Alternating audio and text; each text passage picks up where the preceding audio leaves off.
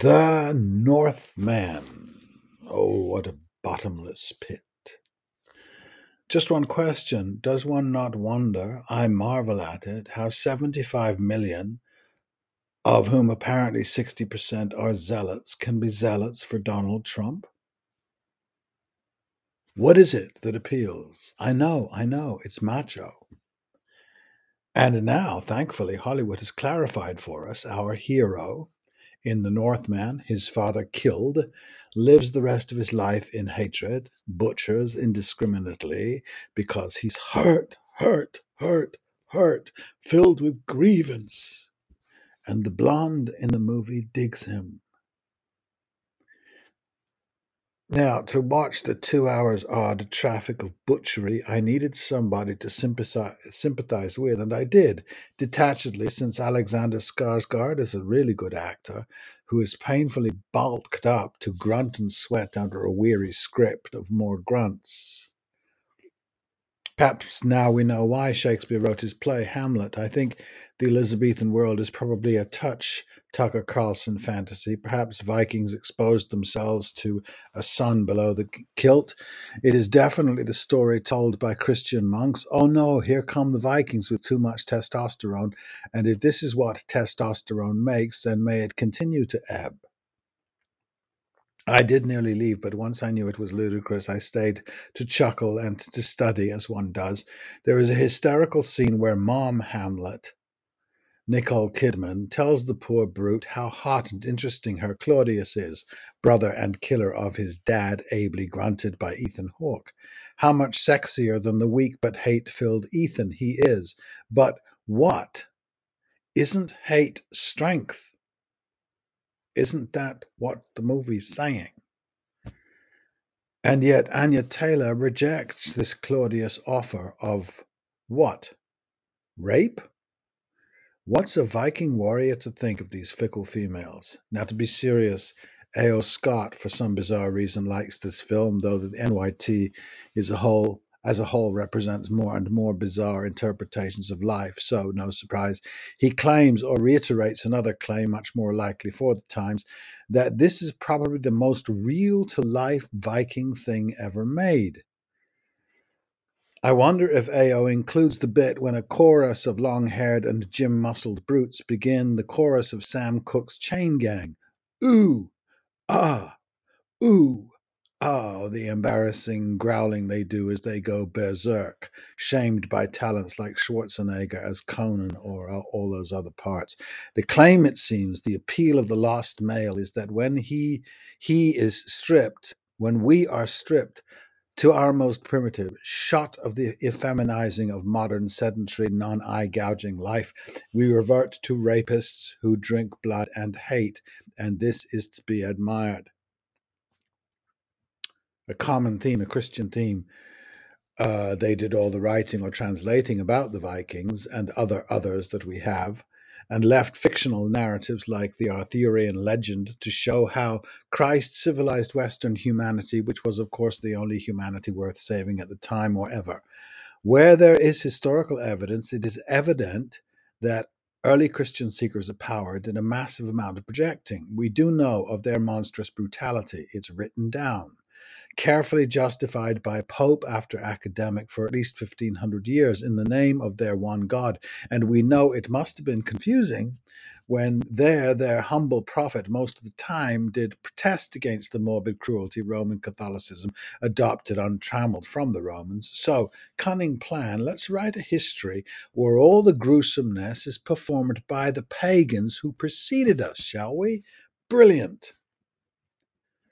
On the other hand, to fly against the great weight of this self-serving interpretation of the past, to imagine we are the sons of Athens and not Sparta, of the Spartans much here applies, opens up the possibility of humanity that won't sustain the European white supremacy myth the church hath brung us. It is possible to imagine that the Vikings and all the rest might have created a much more complex and nuanced inner world than the Northman or the rest of Hollywood can ever dream of. that the depictions our culture brings us are the gasps of our own depravities and not theirs. If the Vikings performed atrocities, undeniable, I think, they didn't have to conceal it in lies because they had no notion of that kind of right or wrong, good or evil.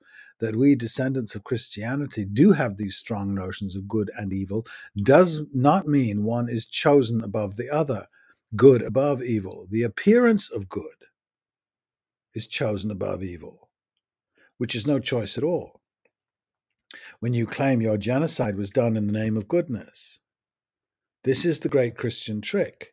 We sit in the midst of it. Thousands are dying in Ukraine while no one died in Iraq. It was an immaculate invasion. The behaviors, the massacres, tortures, slaveries, and rapes that continued unstinting since apparently the beginning of history, not time. There is a 40,000-year difference.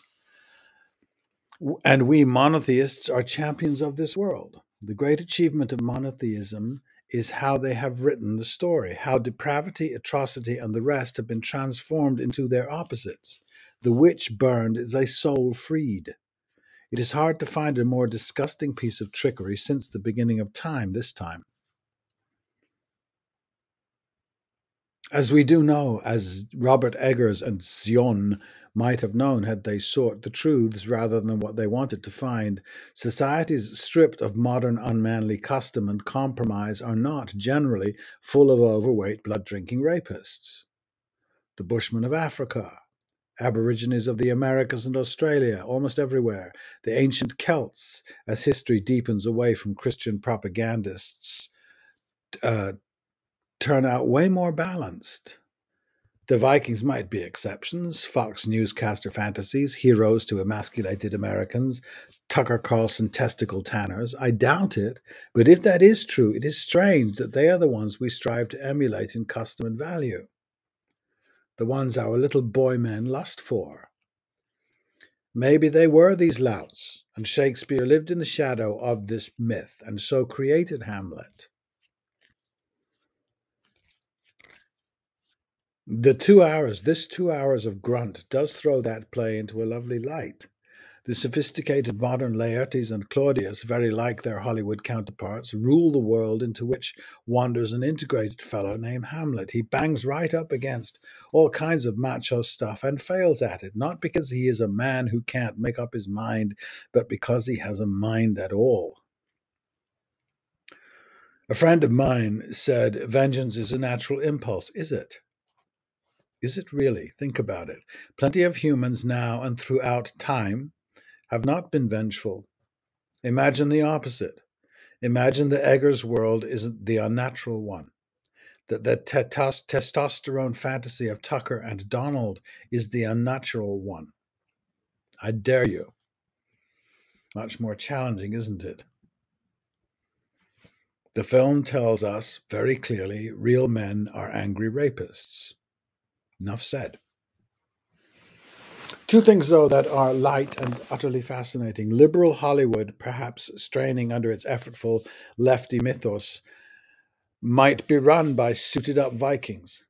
Gym rats with leverage over actresses feminism has not dented. But here's the corker. On the night, the coming attractions included Elvis. There is a moment early in the trailer when Elvis prepares to sing and a blonde guy in the audience calls him a girl.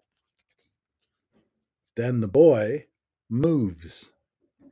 In one shimmy, the Northman sinks without a trace. And as if to bang the nail home, the next trailer is for Top Gun Maverick, full of boys so stiff-necked from the gym they went to with Alex that they move like wooden warriors of the Thunderbirds, led by the clenched-jawed Meister himself. It is neither Tom's nor Donald's fault. They have greatness thrust upon them, and I don't grudge Tom his successes at all. All the fault is in ourselves.